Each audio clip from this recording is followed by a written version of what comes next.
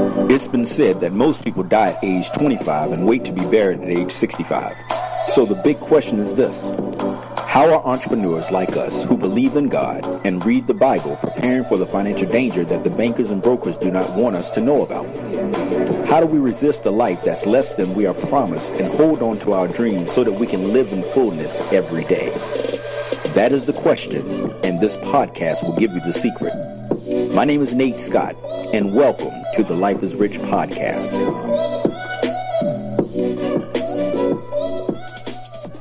This is Nate Scott, author of Life is Rich, How to Create Lasting Wealth, which is a principle-centered, biblically-based leadership program focused on personal growth and entrepreneurship, specifically addressing the fact that 77 million baby boomers are retiring and facing a cash flow danger, that 66 out of 100 people age 65 earn less than $30,000 of retirement, that 47% of people say if they had a $400 emergency, they'd have to sell something or borrow money to address it, and 68% of people are living paycheck to paycheck. It's about how to think versus what to think.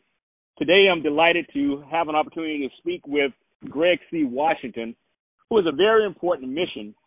And what's really great is that we have a commonality. We're both graduates of the United States Military Academy at West Point.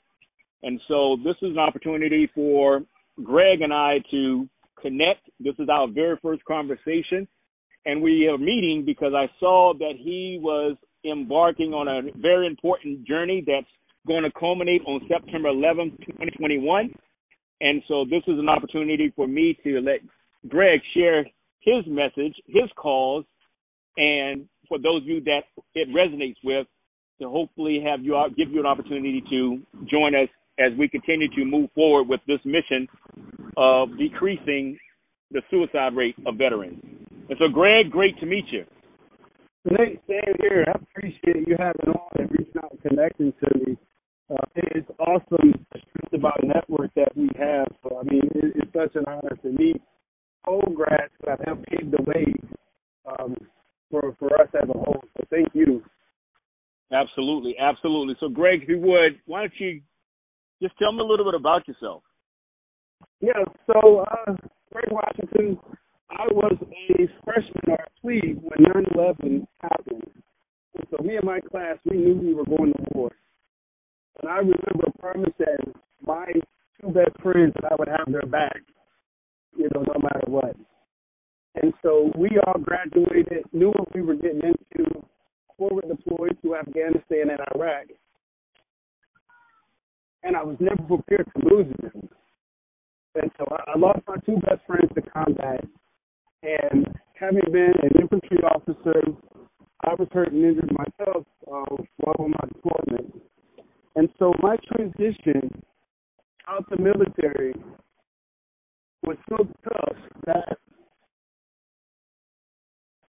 I found myself spiraling out of control and into a depression where my quality was life to the point where I figured I'd be better off ending it versus having to live this life of the day-to-day, being in pain, mentally, physically, and emotionally. So if you would, pick it back up to the commitment you made to your classmates. Yeah. So we were freshmen when 9/11 happened, and I remember looking at one of my best friends, Emily Perez, when we were in class, and she was so shocked and devastated about the Twin Towers coming down. I remember us having a conversation that they heard, Scotty Pace and myself, and we made a promise to each other to always have each other's back and to look after each other. And so when we graduated, I was an infantry officer, Scotty went aviation, and Emily went medical corps. We all forward deployed. And so I ended up losing Emily Perez and Scotty Pace to combat. And I had to deal with that survivor's remorse on top of my own injuries that were sustained overseas as well. And so my transition out the military was so tough that I couldn't find answers at the bottom of the bottle. I had days where I didn't know if I was dreaming or awake because I was living a nightmare, I found that my quality of life was so poor that I questioned if life was worth living. And so one day, I found myself with the loaded gun getting ready to make a terrible decision. And in the middle of me getting ready to make this decision, I got a phone call from my little cousin who's about 12 years old, just calling to check on me. And that one phone call gave me enough time to breathe, to think about what I was doing, and to know that suicide wasn't the way. And so it has been an uphill battle since then. But I thought, man, if I was the leader and my transition was that hard, I can only imagine what it's like for other soldiers and service members that don't have the tribe to connect to, know the resources to get help. And so we started to put together this program through our nonprofit called the Walk to Honor. And I ended up having to jump ahead of schedule because at the beginning of this year, I watched another West Point graduate and teammate take his life on Facebook Live. And so I told my team, we got to go, we got to move. And they were like, Greg, no, let's wait another year so that we can really make this thing big and put it out there. And I said, if 22 vets die a day and you want me to wait 365 days, I said, that's one too many lives that are at stake that we could be touching on a daily basis. And so I've literally been walking my faith, and I mean, with each step, it feels like the bridge is being built right underneath me. And so I'm walking 1,800 miles. I started at Mount Bayou, Mississippi, and that's Mount Bayou with a D. And I made my way to Fort Bragg, North Carolina, and we're heading on up to West Point, New York, the military academy, where I hope to be greeted by our alumni and get a chance to talk with the cadets and be a part of the military suicide prevention program when it comes to mental health in September. And so every big city that we stop in, we host these mental health rallies where we're connecting communities to local and state resources when it comes to mental health. And so it's been an amazing journey for myself, and it's been an amazing journey for just to meet all the people, along the way. Wow. That is all inspiring. Let me ask you right now, how are you being funded? How is this actually being supported? Where are your resources coming from? So currently, the majority of the resources are self-funded. I have two sponsors, one Stony Lonesome Group and Lazy Days. When I made it from Mount Bayou, Mississippi into Jackson, me and my team, a tornado hit us, and we barely made it into the hotel before the tornado touched ground. And so the superintendent, a three-star general, William Lennox, he's been my mentor since I was a cadet, heard about what happened, and he was able to lend some support and help coordinate us having an RV for the duration of this walk. So Lazy Days has been one sponsor with donating the RV, and then the rest has been just this grassroots effort of getting people to support the cause and join in the mission of helping create this national suicide prevention campaign. And so I am hoping that our alums, our communities, and other organizations will see this effort and join in the fight, because so many men and women have raised their hand honorably to serve and come home and still have to fight a war, but on a different battlefield. And they need our support. They need our care. They need us to show up and be there for them. And so part of what I'm doing along the way, every person that I meet, I challenge them. Just like the 22 push-up challenge, this is a little different. This is the About It Buddy check-in challenge. So think of one friend, one family member, one battle buddy that you hadn't spoke to in a while, or that you know that might be going through something, and call them and check in. And the reason I say that is because the same way my cousin called me in my darkest moment and saved my life, that one phone call just might save somebody else's. I was just led to reach out to you because, man, I tell you, you know, when you're embarked on something, you're doing something that makes a difference, it is a walk of faith because out of obedience that you're doing it. And I can totally relate. I tell you that I reached out to you telling you that I'm working towards that same objective. And at times, there's times in which there's discouragement because many times there are people that will be skeptical and that will say things that don't understand that which they say can impact how others perceive whatever it is that's being done. And so I kicked off a commitment to this, but it really stemmed from my experience as a 19-year-old walking the perimeter during Operation Desert Shield, Desert Storm, when I said, Lord, if you allow me to make it back, I'll never waste a day of my life. My company is Life is Rich Global, and Life is Rich means I live in fullness every day because I realize I am Christ's heir. What I found is that what veterans miss most is what most civilians actually fear, and that's a regimented, cohesive network that always checks on you. And that ties directly into what you just now said about reaching out and connecting with someone because you had that thought. There's something that tapped on the shoulder that says, hey, pick up the phone. And that's really how I responded when I saw your post. It was like, no, I got to do this right now. It was something, and I always say it's the Holy Spirit because I'm a believer, and that's really what it is. But as I reflect, as a soldier, when I joined the Army as an 18-year-old, I expected to face many challenges and hardships as an individual, whether that meant getting yelled at or shot at or made to jump out of airplanes. What I didn't yet understand was how much I put aside my individual concerns and focus on my fellow service members or how much they do the same for me. Now, the truth is that I'd never been in such a supportive social environment in my life. In the Army, it mattered to someone else whether or not my boots fit properly. It mattered to someone else whether I had been into a dentist recently. It mattered to someone else if I wasn't where I was supposed to be at the right time. Well, as a combat veteran, all of this attention paid to my performance was in the interest of team performance.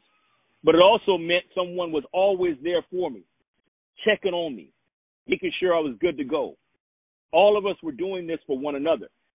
If I was on a road march and a member of my squad was struggling, I would help share his load. If I was on crutches and couldn't carry my tray in the dining hall, a fellow soldier would be right there to help me. That's just how it was. We learned to think of others first, and then you exit the service. Now, as a West Point cadet, gone suddenly is the cohesive structure that existed to take care of you. Gone is that strong sense of Social Security. Gone is the sense that wherever you go, you know where you fit. Gone are the familiar cultural norms. Gone are your friends from your ready-made peer group who are just as invested in your success as you are in theirs. You know, news reports carry a lot of disheartening statistics about U.S. veterans. Nearly a fifth of veterans between the ages of 18 and 24 are jobless. Veterans suffer 33% higher rate of narcotics overdoses than the rest of the population, and their suicide rate is slightly higher too. People often react to this with pity, assuming that the cause is tied to trauma suffered while in the service. But as an infantry officer, I suspect that the main contributor to troubled adjustment to civilian life is something else entirely. And rarely is it because of battle service. Rather, when veterans leave military service, many of them, like me, are leaving the most cohesive and helpful social network they've ever experienced, and that hurts. Most veterans recently aren't suffering because they remember what was bad. They're suffering because they miss what was good. Of course, many veterans just power through, and they do fine. Veterans on average have better health, earn more money than the average American, but others fall short of their potential simply because they're missing something and they can't tell what it is. Here's what I think it is. I think that the social prescription for most veterans facing challenges in civilian life should be the same. Find them a social network to replace the one they actually lost. And so what we do is we introduce veterans to a social network to replace the one they lost, and we provide a plan, mentorship, and support for them to succeed. That plan, mentorship, and support is rooted in believers. Life is Rich means live in fullness every day. Our mission is to inspire people to live in fullness every day, spiritually, mentally, emotionally, relationally, physically, and financially. And we're foundationally built on Matthew 6:33, which says, seek ye first the kingdom of God, and then all things thereafter shall be added unto you. So we work to enhance the lives of those we touch by helping people reach their goals. We've chosen veterans and women to help them reach their goals. We seek alignment before assignment. In your mission, I think is a very, very important step because it's something visible. You have your own story that I think needs to be heard. And I think that other veterans like you, like me, would benefit if we went beyond just the short term, but also say, now what can we do to recreate those things so that we in turn feel like we're making a contribution and we feel like we belong. What are your thoughts? Man, I'm right there with you. I definitely believe that having a strong support group, a tribe, is very key to success when it comes to transition out of the military or going through something. Because what I found is that a lot of people suffer in silence, and you never know that they're struggling or going through until whatever they're struggling with or going through breaks them. And a lot think that, I got it, I can manage it, until they can't. And then they don't have a plan in place to be able to help save themselves. And so that's part of, why I am doing this. I tell everybody, if you don't have a tribe to connect to, come connect with me in mine. And because you look at it, you think about the top 3 risk factors for suicide that increase the chances of suicide: isolation, toxic relationships, and financial duress. Now, most people have 2 out of the 3. A person dealing with all 3, man, that is a lot of weight on your shoulders. Mm-hmm. And to have to shoulder that alone and not have an outlet as far as someone to talk with, it gets tough. It gets tough. You hear a lot of veterans talking about having to walk through the valley. And there are some parts of the valley that, yes, you do have to walk through alone. But there are some parts where you should be able to lean in and call upon your battle buddy, your friends, your tribe, your help when you need it. Agreed. And that conversation has to be had. There's that veteran's journey map that we all go through. We join, we serve, we get out, and then we start back up. And when we're starting back up, I think the 3 things that have to be addressed is taking care of ourselves, reinventing ourselves, and then putting down roots. Because after those things are done, then we retire, we age, and we die. I believe that if standard of living is your major objective, then quality of life almost never improves. But if quality of life is your number one objective, your standard of living almost always improves. And so that's what I focus on. I focus on helping veterans to have quality of life as the number one focus. We have wellness, we have personal growth, and we have wealth. As a result of those things being the focus tangible, we do it within a supportive network where there's contribution and there's a sense of belonging. And one thing I definitely want to do is I want to open up my platform and invite you to speak to our man cave, which we meet every Saturday at noon. We focus on family, faith, and finances. But the biggest thing is we have a community of about 871 men now. We started this group in 2020.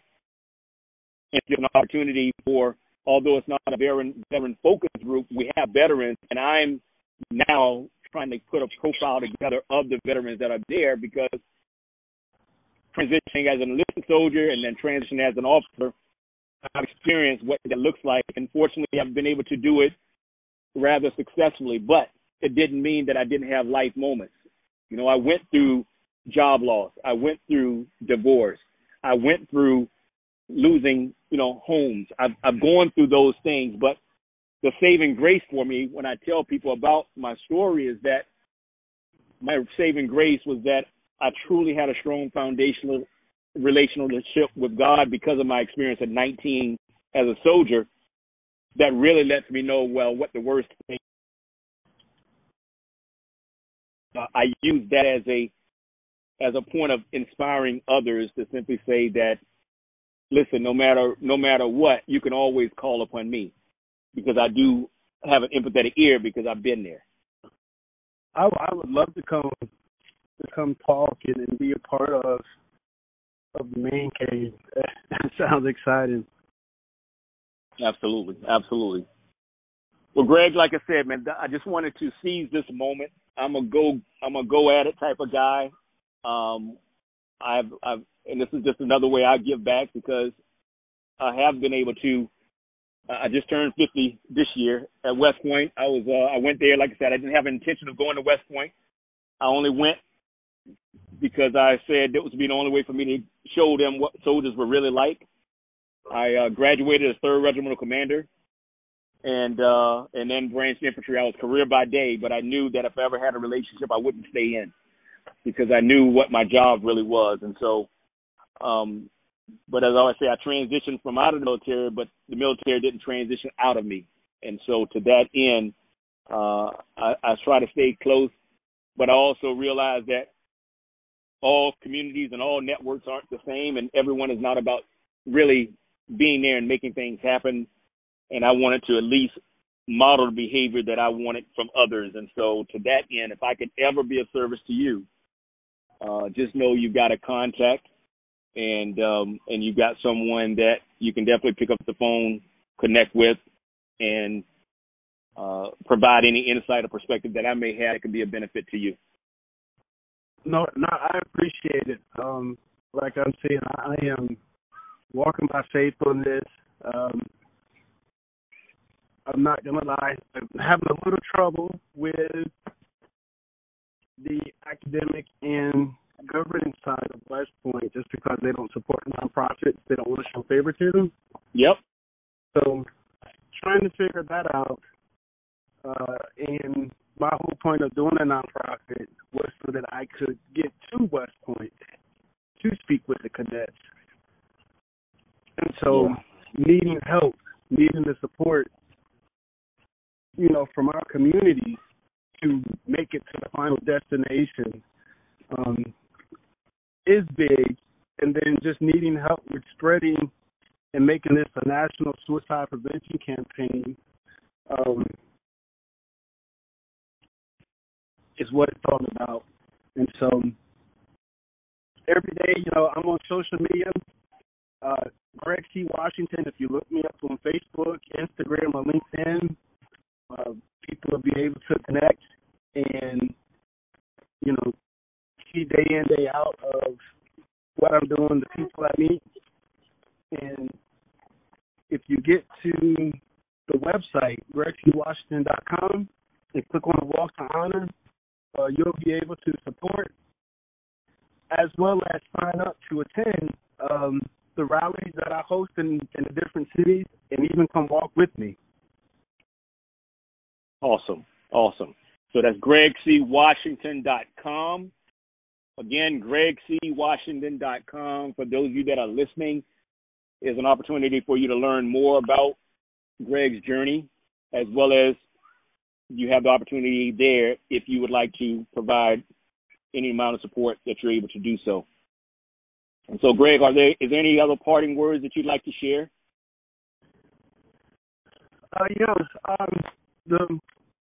It's one quote that I love that I use for the theme of this walk, and I'll paraphrase it. Any good that I can do, let me do it now, because on this journey that we call life, I may not pass this way again. So let me do that good work, that act of love, that act of kindness. Let me do it now. And so for all of those that are out there, when something on the inside tugs at you, to show that act of kindness, to think about or reach out to, that one person, follow that. Because at the very core of you, the greatest gift and treasures that we have in life is that selfless service and being able to help others. Wow. That's it. Well, I appreciate you once again. Your mission is important. You're truly being an instrument for God. And that's the reason why I felt moved to have you on.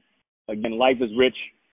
Our mission, our focus is in bringing people to the belief that truly all that God has already promised is for us to go out and get it. It's just a matter of whether or not we have enough faith to walk it out. The word says that now faith is the substance of things hoped for, the evidence of things unseen.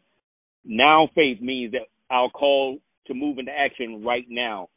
Substance, that which we stand upon. Now faith is the substance of things hoped for. Hope is an expectation, because hope in our future is what gives us power in the present.